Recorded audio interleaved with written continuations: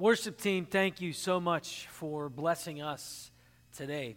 You truly are a blessing, and your passion for the Lord shines through. Well, I'm going to pray, and then we are going to jump right into the Word of God. We are going to be looking at God creates. That is the topic for our series today, Doctrine, Living What We Believe. We're going to be looking at how God creates. Let's pray. Heavenly Father, I thank you so much that it is your breath that is in our lungs.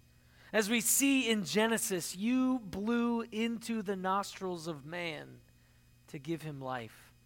You formed him and shaped him out of dust. I thank you, Father, for your breath. I pray, Holy Spirit, that you will breathe a fresh breath upon us today. As we worship you through hearing of the word, God, may it not just be something that we add to our minds where we learn something new, but God, may it be transformative. May we see creation in a new way where we become someone new, where it changes our very lives. We thank you, God, that you love us. We thank you that we have this opportunity to worship you in this way. And I pray that you'll be with us. Speak through me. Speak through your word, Holy Spirit, and touch our hearts. In your name, amen. Amen. Well, there's a story that I want to share with you that some credit to Sir Isaac Newton. Now, I researched and I tried to find this exact narrative in the life of Sir Isaac Newton, who was a Christian scientist, but I was unable to find it. However, the narrative, the story, is still very compelling. And it goes this way, as two scientists, one Christian and one atheist, met together in the atheist scientist's office. And as the Christian walks in, he notices a planetary model where he sees the entire solar system developed in a model. And they begin to have a discussion about science, and it's a very rigorous time of discussion and learning from one another. And before the Christian scientist leaves his colleague's office, he notes the planetary model. And he says, wow, it is incredible how that planetary model just randomly showed up out of nowhere in your office and was just, boom, a happy accident that landed in your office. And the atheist scientist wasn't taking the bait, didn't really understand what was happening. And he's like, that didn't happen by accident. Obviously, someone made it, and I purchased it, and I put it into my office. And the Christian scientist then said this: how can you say that the entire cosmos is an accident if you can't even fathom the idea that the small replica of the cosmos could be an accident? And he looked at his friend and he said, you just made a case for the Creator. Now, we are going to be talking about God creating today. And our church and myself and our denomination, the Christian and Missionary Alliance, believes that God created everything out of nothing. We believe and affirm the doctrine of creation. We affirm and believe that you and I, man, are created in the image of God, that God breathed breath into our lives, that God took Eve out of the rib of Adam. We look at those as literal moments of creation. That is our belief. And so I want you to know that is where we stand as a denomination, where I stand as a pastor, and where we stand as a church. We can see in Psalm 33, 6 and 9, Acts 4:24, Hebrews 11:3, Revelation 4:11, and throughout Genesis, the truth of this creation. Now, the Old and New Testament alike talk about this reality of God being our creator, that God spoke everything into existence.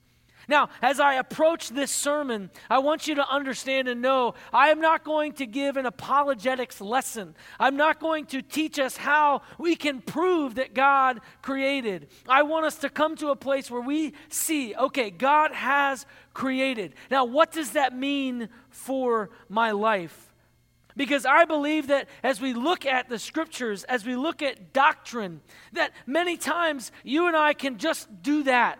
It's something I believe, simply a belief, but it doesn't impact our very lives. But what we believe about God should inform our lives, not just our minds. What we believe about God should inform our lives, not just our minds. That is why we have looked at this entire series. We call it Doctrine, Living What We Believe. So it's not just adding more information to our cap. It's not adding more arguments into our understanding or our ideas. It's saying, what does doctrine mean for my life? What do these beliefs mean for how I live? Because what we believe about God should impact our lives, not just our minds.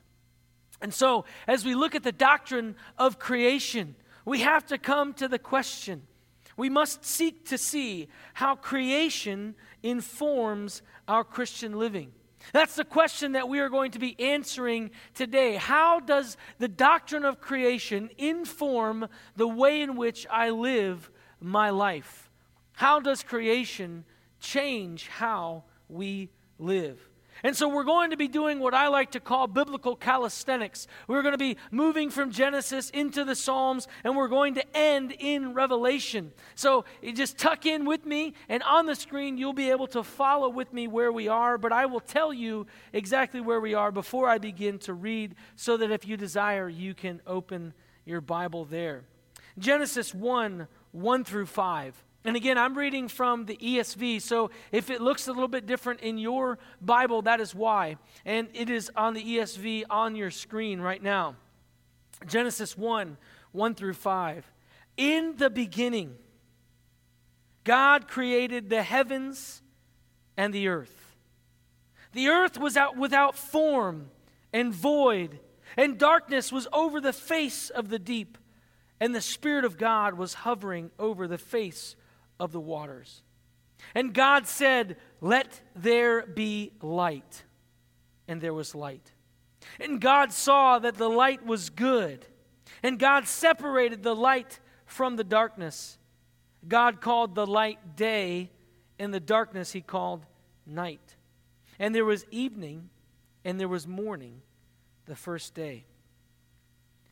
We're going to move to Genesis 1, 27 through 31. Genesis 1, 27 through 31.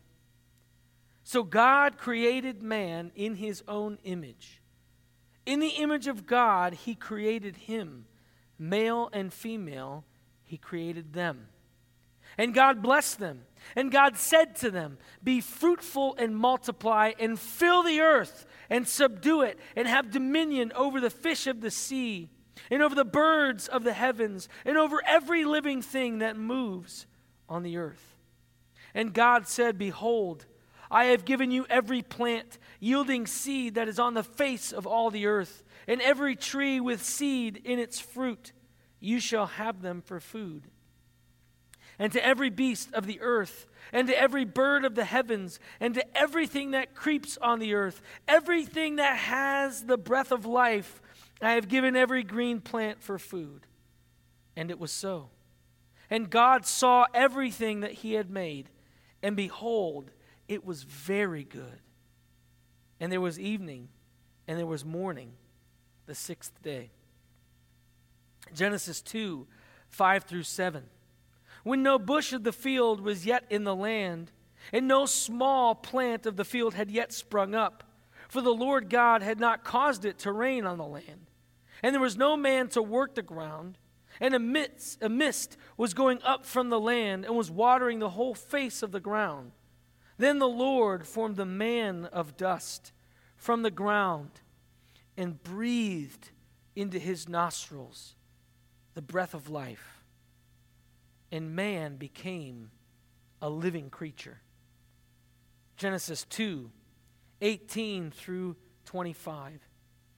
Then the Lord God said, "It is not good that the man should be alone. I will make a helper fit for him." Now out of the ground the Lord God had formed every beast of the field and every bird of the heavens, and brought them to the man to see what he would call them. And whatever the man called every living creature, that was its name. The man gave names to all livestock, and to the birds of the heavens, and to every beast of the field. But for Adam, there was not found a helper fit for him. So the Lord God caused a deep sleep to fall upon the man. And while he slept, took one of his ribs and closed up its place with flesh. And the rib that the Lord God had taken from the man, he made into a woman and brought her to the man. Then the man said, "This at last is bone of my bones and flesh of my flesh. She shall be called woman, because she was taken out of man. Therefore a man shall leave his father and his mother and hold fast to his wife, and they shall become one flesh. And the man and his wife were both naked and were not ashamed." Psalm 33, verses 3 and 6. By the word of the Lord the heavens were made, and by the breath of his mouth all their host. For he spoke, and it came to be. He commanded, and it stood firm. Acts 4:24. And when they heard it, they lifted their voices together to God and said, "Sovereign Lord, who made the heaven and the earth and the sea and everything in them." Finally, Revelation 4:11. Worthy are you, our Lord and God, to receive glory and honor and power, for you created all things, and by your will they existed and were created. Woo! Man, that is a lot of excitement. That is a lot of power and passion. That is a lot of description of what God has done in creation, how God has created, how God has formed. But there's also 4 implications for Christian living that we can see within these passages. Within these verses, we can see these 4 implications of Christian living. And I believe that the first implication for Christian living is that of powerlessness. Let me describe that to you and explain that. The implication that we will look at first is that of powerlessness.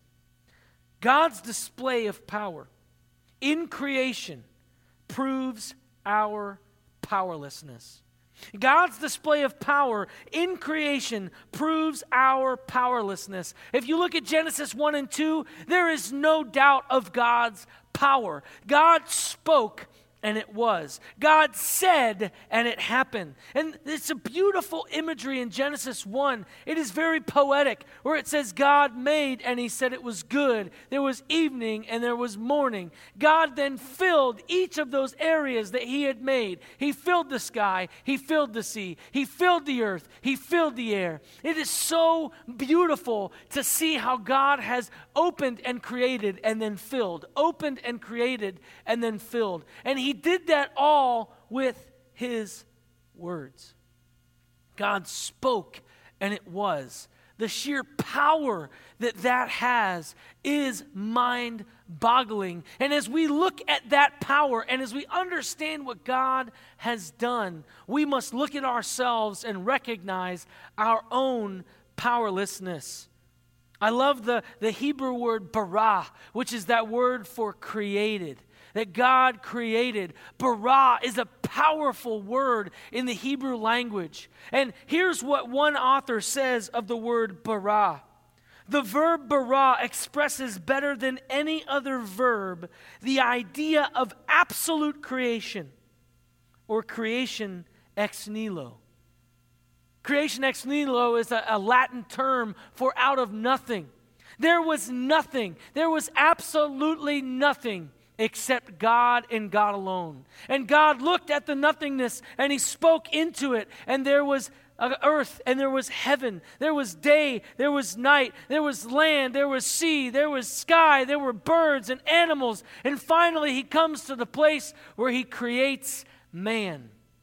Man then was created by God as well. And when we look at ourselves and recognize I am a created being, we come to the place of recognition that we are actually powerless, because our destiny is in the hands of the divine creator.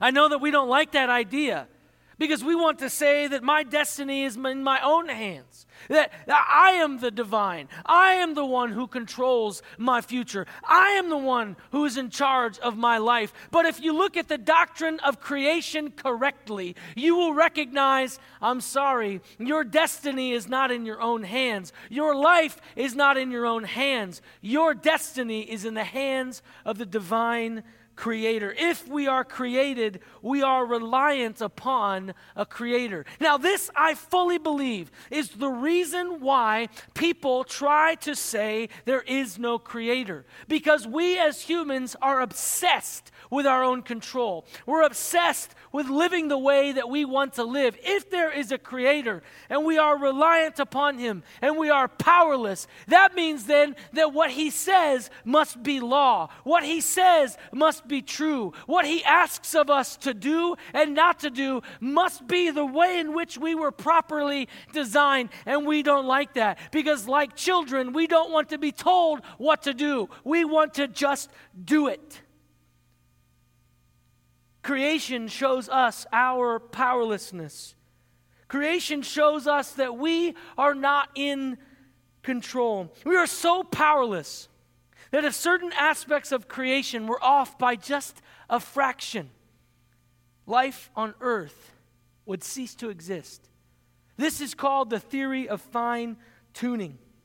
Fine-tuning refers to the surprising precision of nature's physical constants and the early conditions of the universe. The universe has physical constants with even slightly different values. The universe simply could not support life. Fine-tuning not only proves a divine Creator, but proves He is in control of every small detail. He is in control of every small detail. If the oxygen to nitrogen gas changed in our atmosphere or on the planet, we would cease to exist. If the light from the sun was slightly stronger and closer to the earth, we would be scorched. If it was slightly further away, we would be frozen. My friends, every small, minute detail of creation points to the fact that we are not in control. That is a frustrating place to come.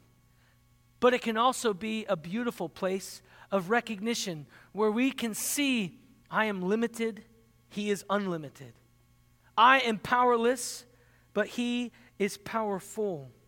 Because our powerlessness leads us to worship that which is powerful, namely the Lord. Romans 1:19-20 sings of this truth that all of creation points to the Creator. That we are without excuse when we look at creation and we can't be in awe and worship and say, someone had to make this. This is too beautiful. This is too perfect. This is too fine-tuned. This beauty of creation and our powerlessness should put us on our knees and say, oh God, you must have created this because there is no accident in this. This has to be a purposeful reality. Our powerlessness leads to worship that which is powerful, namely the Lord. My favorite systematic theologian, Wayne Grudem, says this: the Bible teaches that God is distinct from His creation. He's not part of it, for He has made it and rules over it. The term often used to say that God is much greater than creation is the word transcendent. Very simply, this means that God is far above the creation in the sense that He is greater than the creation and He is independent of it. Our God, folks, is transcendent. And here's the beauty of that. Because the doctrine of creation not only points to our powerlessness, it points to everything's powerlessness. There is nothing, there is no one, there is no possible thing on this planet, in this universe, anywhere that you could look that is more powerful than God. God is the ultimate power. Creation speaks of His power because He didn't even pick things up and start making it. He took out of nothing and spoke something into it. Ex nihilo, bara, he created this beautiful, powerful God. And man, should it lead us to worship? Should it lead us to this place of not being fearful? As we look around to what is happening in our society right now, we do not need to be afraid because we have a creator who's powerful enough to speak the entirety of the universe into existence with one word. He can speak anything out of existence as well. Everything and everyone is powerless before the powerful, transcendent God. The first implication for our lives in creation and the doctrine of creation is the idea of powerlessness. The second implication is that of purpose. Humanity was created on purpose for a purpose. And we see that beauty as God has created man, as he formed him in the dust and he breathed into his life and he took Eve out of the rib of man and he said, "Be fruitful and multiply." He gave Adam a job and said, "Name the animals." He said, "All of these things that I have created around you are for you." And when he looked at Adam and said, "It is not good for man to be alone," he brought him a helper, woman. And they were created together in the image of God. Humanity was created on purpose for a purpose. What I love about this is if you look at the narrative in the poem of Genesis in creation, where it says, God said, and it was done, and it was good. God saw that it was good. God saw that it was good. God saw that it was good. But then when he sees man alone, he says, it is not good. And then he creates man and woman, and then he says, it is very good. You and I brought the very to good in creation. When he looked upon creation as he had created man, Adam and Eve in his own image, then he could say, it is very good. What does this mean? This means that we were created on purpose for a purpose, which means we are not happy accidents. Just like that, atheist scientists could not determine or think or fathom that this module of this solar system could have happened by accident. You and I, we are not accidents. It was not a happy mistake. Oh, and there's humans. No, it was not an accident. It wasn't like, oh, I'm going to drop something, and there, all of a sudden it became a dog. That just doesn't happen. Accidents like that do not happen. And to believe that 3 to 6 elements that were pre-existent in all of the world came together and made a big crash and a big bang, and then everything showed into existence. That, in my opinion, takes much more faith than to look around and say there had to be a designer. There had to be a creator. You could take all these different things that make up a computer and throw them in the air and they fall on the ground and they're all still separate pieces of a computer. No matter how many times statistically you throw them in the air, they will never come together to build a computer. And humans and creation is far much more complex than any computer that has ever been built. We are not happy accidents. Listen to what the renowned atheist Bertrand Russell once said. He said this, that man is the product of causes which had no provision of the end they were achieving. That his origin, his growth, and his beliefs are but the outcome of accidental collations of atoms. Only within the scaffolding of these truths, only on the firm foundation of unyielding despair, can the soul's habitation henceforth be safely built. That's not very convincing. He calls this the firm foundation of unyielding despair. I don't know if I want to live on a firm foundation of unyielding despair. But that is the very honest conclusion that comes when it comes to saying that we as humanity are accidents. There comes a despair of what good is life. Why am I even here? What is my purpose? If I'm an accident, if I go away, what does it matter? Now, there was a French philosopher who is an atheist philosopher in Paris. When I went a couple years ago as a missionary with our group from the CMA, and I was talking with a couple of folks, and they said, yeah, there's this new philosopher that's on the scene, and he's telling young adults, people my age and a little bit younger, he's telling them, do you like your job? If you don't, then you're probably not living in your meaningful purpose. And if you look around and you recognize that maybe nothing in your life would fit, then you are purposeless, and then you should just kill yourself.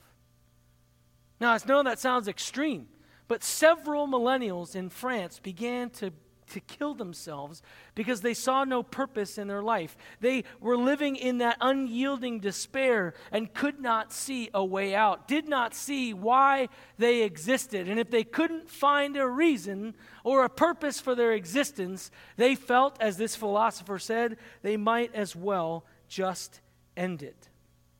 But when we know that we were created on purpose for a purpose, then we want to find our purpose. Why am I here? And I will tell you that the only person who can fully understand and fully share with you who you are and why you are here is your Creator who created you.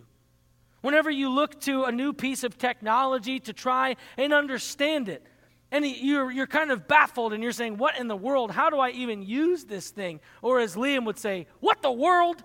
As he looks at something that he doesn't understand. What the world? When you look at technology, what do? You turn to the manual. Who created the manual? The Creator. And so you understand the purpose and the full value and the full capability of that new piece of technology from the Creator in the manual, and then you use it and you figure out, wow, the Creator really knew what they were talking about when they made this manual. That is why we have the Scriptures. That is the manual of life. Let me share with you, atheism and the Big Bang theory of creation at their core beliefs leave humans without any purpose. Atheism and the Big Bang theory leave humanity without any purpose at all. This is one of the reasons why I love the atheist philosopher and scientist Richard Dawkins. Richard Dawkins is very honest about this point. He is very honest in his writings. I talked with an atheist student in New York many years ago, and he read the Bible, and I read The God Delusion by Richard Dawkins. And in that book, Richard Dawkins was very honest and said, in my belief, there is really no purpose for humanity. And if you get down and dig to it, and you dig into my beliefs, what's good for you is good for you, even if it's illegal. Because how am I supposed to tell you there's a moral continuum if I don't believe that there's a purpose for life? That's the end result of an accidental existence. In these verses, we see 4 implications for Christian living. We've looked at 2. The third implication is that of love. We saw the implication of powerlessness. We saw the implication of purpose, that God has created us on purpose for a purpose. And now we look at the implication of love. Knowing where we were created is knowing we are loved. Knowing we are created is knowing we are loved. Our very existence proves the fact that we are loved. If you look at this passionate display of creation, that God, as He creates man and breathes His breath into man, He did this with no other animal. He breathes His breath into man. And then He creates Eve from the rib of Adam, and He says, it is very good.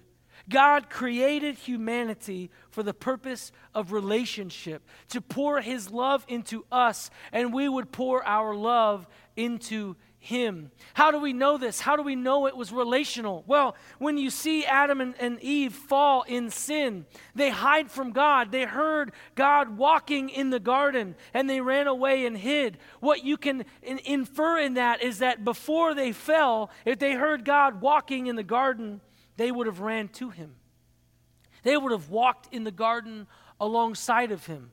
And God looks at them and said, you see that tree, that fruit, that plant, that animal? It's for you, Adam. You see that tree, that fruit, that plant, that animal? it's for you, Eve. All of creation, I wanted you to see. I made it all for you. You have dominion over all of it. I have created it and said, go. Be fruitful and multiply. May there be more of you on this earth because I love you, because I've created you, because I want to be with you. Any artist doesn't look at something that they've created and immediately say, oh, I hate it. I'll never like this ever. Well, maybe some do and they don't like it. But when you create your masterpiece and you look at it and you say, yes, yes, you try to find the display case that you could show off your masterpiece. That's how God treats you and treats me. We are the epicenter, the tip, the most beautiful part of creation. And that is why he says after Adam and Eve are created, he says, it is very good. One author says this: the Bible teaches that creation in general and human life in particular were made by God, belong to God, exist for God, and are restless apart from God. God has created us with a desire for community with Him. If He is triune, and He is, and we will talk about that later, He already is community, and He has created us in His image with a desire for community, where we are together with one another, and we are together with Him, where we create that triuneness with Him, as we are human to human, human to human to God. You see, we are created for love. We are created by love. We are created for community. Humanity's longing for love is also a longing for the Lord. 1 John 4, 7 through 21, some of my favorite scriptures of all time. Because we see that God has created us for love. He is love. And when we long for love, because we've been created for love, we can only find it in the Lord. It's like the donut man said, there is a hole in the middle of my heart because my heart is like a donut. Now, I don't know if you've ever known the Donut Man, but that song is probably now going in your head if you know the Donut Man. Because my heart is like a donut, is like a donut, is like a donut. You should look at it on YouTube. It's really great. All right? It's classic 1990s Christian awesomeness. But here's the deal. The point is true that we have a hole in the middle of our hearts. And only the Lord can fill that portion. We might think as humans that we understand love, but if we are separated from our Creator, we don't really know what love is at all.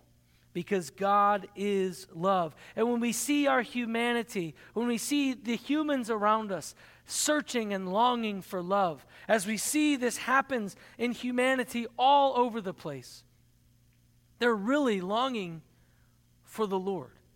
Because the Lord is love. God has created us for love. If we are connecting to our Creator, we are connecting to love. Creation should lead us to the loving arms of our Lord. But when we neglect this fact that we are created for love, by love, to be in relationship of love with the Lord, we begin to search for love in all of the wrong places. We thrust ourselves like Gomer, Hosea's wife, into the arms of others. We whore ourselves out to drugs and alcohol and power and sex and all these other things that humanity thinks will fill the hole. They think it will fill that longing for love, but the Lord is the only place, He is the only one that we can come to and be satisfied in love, because He created us for love with Him in community. That is how we were created. We were created for love. Dawkins, as I said, he's probably the most honest atheistic scientific philosopher. He said the universe is bleak, cold, and empty. But so what? That was his response. Yeah, okay, it's bleak and cold and empty. Who cares?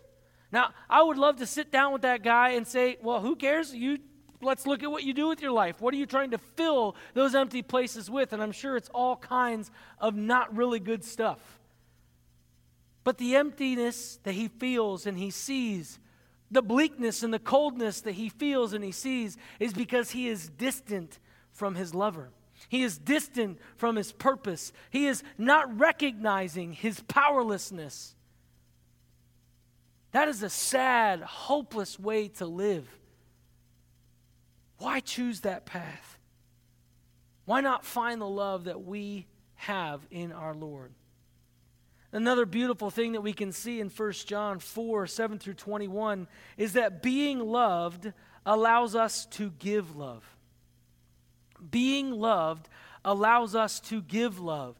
When we look at the doctrine of creation, not only are we to understand the implication of us being loved, but we also can see the implication of us giving love. The only way that you and I can offer true, awesome, real, authentic love is through the love of the Father. It is only as we are connected to God, the creator of love, the sustainer of love, the being who is called love, can we appropriately and properly give love. All other love that we try to offer that does not flow from the being that is love becomes tainted and improper. Love that flows from the Lord in and through us to our children, to our spouse, to those around us, can be felt as authentic. I'm sure you've walked into someone's place and they said, "Oh, hey, I love you, man." And you're like, "I don't think you really love me. You said yesterday you love Doritos, so you like me as much as you like Doritos." Right? But the reality is that God loves us so completely, that God designed us for a purpose, that God created us for a reason, that God poured his very breath into us because of his love. That type of love transforms the way we love one another. We don't just spout it off as something simple. It is something that is real and raw within us. When we say, "I love you," it is a meaning of passion. When we see the doctrine of creation, it should shape the way we love. My friends, it has much more implications. The doctrine of creation has many more implications than just knowing how to argue with an atheist. It shapes everything about your life. Because if there is no creator, Dawkins is right. It is bleak, cold, and lonely, and empty. But the reality is, my friends, is that is not true. Because we do have a creator, one who has created us with a purpose, on purpose, and that is the purpose of love. The fourth implication that we're going to see for Christian living today is the implication of commonality.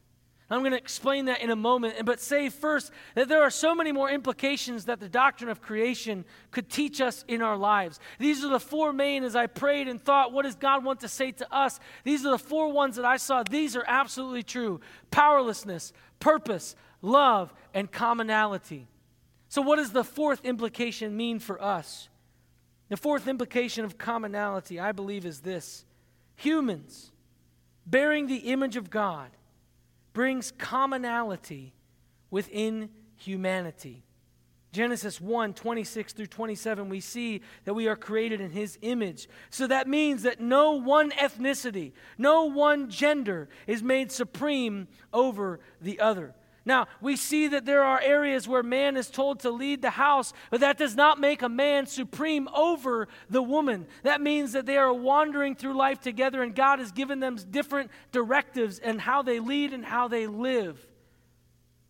There is no one ethnicity or gender that is supreme to the other, and we can see this in the commonality of humanity. Man and woman were both created by God, and in his image he created them.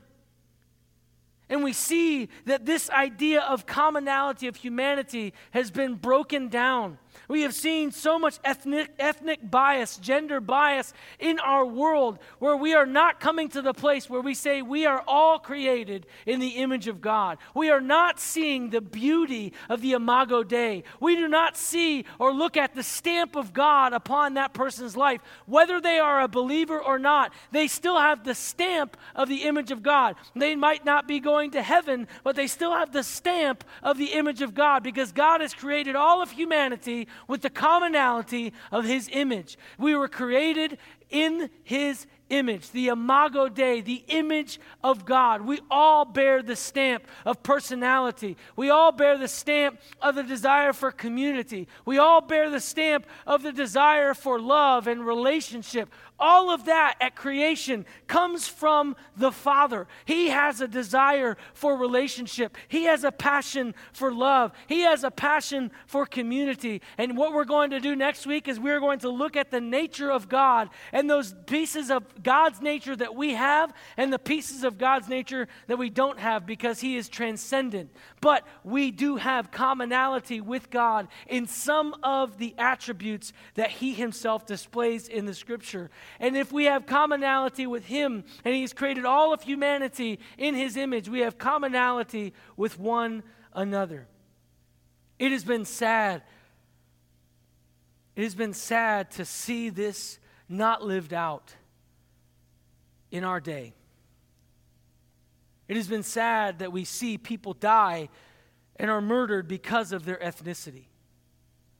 It wounds my heart that we can be so disparaging against people who do not look like us, or who do not have the same financial status that we have, or those who do not have the same standards of living in where they live, or the type of car they drive, or whatever. It might seem weird and awkward. You say, oh, I don't know if I believe that. But look, somewhere back in your life, you have given a bias against someone else because of some other reason. I know I have. But we see in creation that you and I are all created with the same image of God, that no one ethnicity, no one gender is more important or more supreme than the other. The theologian Erickson, he says this: the doctrine of creation and of the descent of the entire human race from one original pair means that we are all related to one another.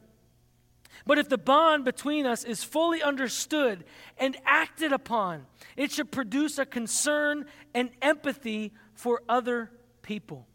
It should produce a concern and empathy for other people. This beautiful reality of living in the image of God, being stamped with His picture, means that we should have concern and empathy for our brother and for our sister. Are we living that way? Seeing the equality of man in the image of God, we should stand against inequality when we see it in this world. Because if we truly have concern for one another, if we truly have empathy for one another, we should stand against it and say that person is made in the image of God. That person is made in the image of God. In the book of Ephesians, you'll remember way back 2 years ago, we went through the entire book of Ephesians, and we saw that Paul dealt with this issue with the church in Ephesus over and over again. We see him talking to Jew and Gentile, being one in the body of Christ, that because we are under the banner of Christ, we are all connected together as brothers and sisters. We are all one. Now, those who don't have faith in Jesus are not one with us in that sense, but we are created in the image of God, each and every one of us. And you look at Acts and you see Peter on the roof, and God says, eat these things. And he says, I can't, those are unclean. And he says, do not call unclean what I have made clean. And that was the story of Cornelius, the one who was a Gentile who had become saved, where he might not have hung out with Cornelius because he was dirty. And he might not have been able to witness to him because of his ethnic bias against him. Paul constantly talks to the church in Ephesus about this. Thiemann, a commentator about specifically Ephesians 2:11 through 13, says this: the Jews saw the Gentiles as excluded from their social group and therefore from the special relationship with God, of which circumcision was the outward physical mark. They had sinfully applied the law and excused their ethnic bias as normative. They said, well, they could never have the same special relationship with God that I can because they're Gentiles. And Paul called them out on the carpet and said, no, When it comes to the idea of circumcision, it is not a circumcision of the body. God has changed the rules. The covenant is different. We live in a new covenant. That's what Jesus said. This is my blood, the blood of the new covenant, where it is no longer circumcision of the body, but a circumcision of the heart, saying, God, you can have it all. I want to bear the beauty of the Holy Spirit in my life to be set apart for you, to be set apart as different. And he was calling the church out and saying, listen, it doesn't matter where you came from. It doesn't matter how much money you have or how much money you don't have. Because we're all in the image of God. All of us can come to Christ, no matter our background, no matter our ethnicity. Because the ground is level at the foot of the cross. The ground is level at the foot of the cross. Because you and I are created in the image of God, we have commonality with all of humanity. We're all created with the stamp of God upon us, and we need to begin to see the beauty of his image. We can look at all of creation, the trees, the rivers, the mountains, the valleys, the hills, and we could say there's a creator. But when we look at each and every one of the humans around us, we can be awestruck more than any other part of creation, because that person was created in the image of God. And I must treat them and love them that way. Because when it comes to salvation, again, the ground is level at the foot of the cross. Man, I love how doctrine is not just a belief that we adhere to. How when we open up the Scripture and understand what God is saying, it should change and transform our lives. The doctrine of creation has these 4 and many more implications for Christian living. But the 4 that we're focusing in on are the implication of powerlessness. God is all powerful. He spoke everything into existence from nothing. You and I are powerless. We were made on purpose for a purpose. We are here for a reason, and the Creator, the manual writer of your life, can and will tell you your purpose and why you are here and how you can live in the fullness of why He has created you and how He has created you. We're also created for love, by love, for love, to give love, not just receive love. That is the 3rd implication that we see in our Christian life. And the 4th is that there is commonality within humanity. And my prayer is that we will resolve to allow the Holy Spirit of God to utilize the doctrine of creation to implement these 4 implications into our lives. That we will consistently walk in humility, recognizing our powerlessness. That we will consistently turn to the Lord for our purpose. That we will consistently go after the Lord's love so that we can give the Lord's love. And that's only through Jesus Christ dying on the cross that we can have the fullness of God's love. And finally, that we will see the beauty in the commonality of humanity. Will you resolve with me to implicate those things into our lives, to place those realities of the doctrine of creation in your life and in my life? Let's pray. Father, we love you. I thank you that you have created all things. I thank you that you shaped me and you formed me and you molded me in my mother's womb to give me the purpose and the call that you have given me upon my life. I thank you for all that are watching today, that you have shaped them and molded them and you have formed them in their mother's womb for the purpose that they have on earth now.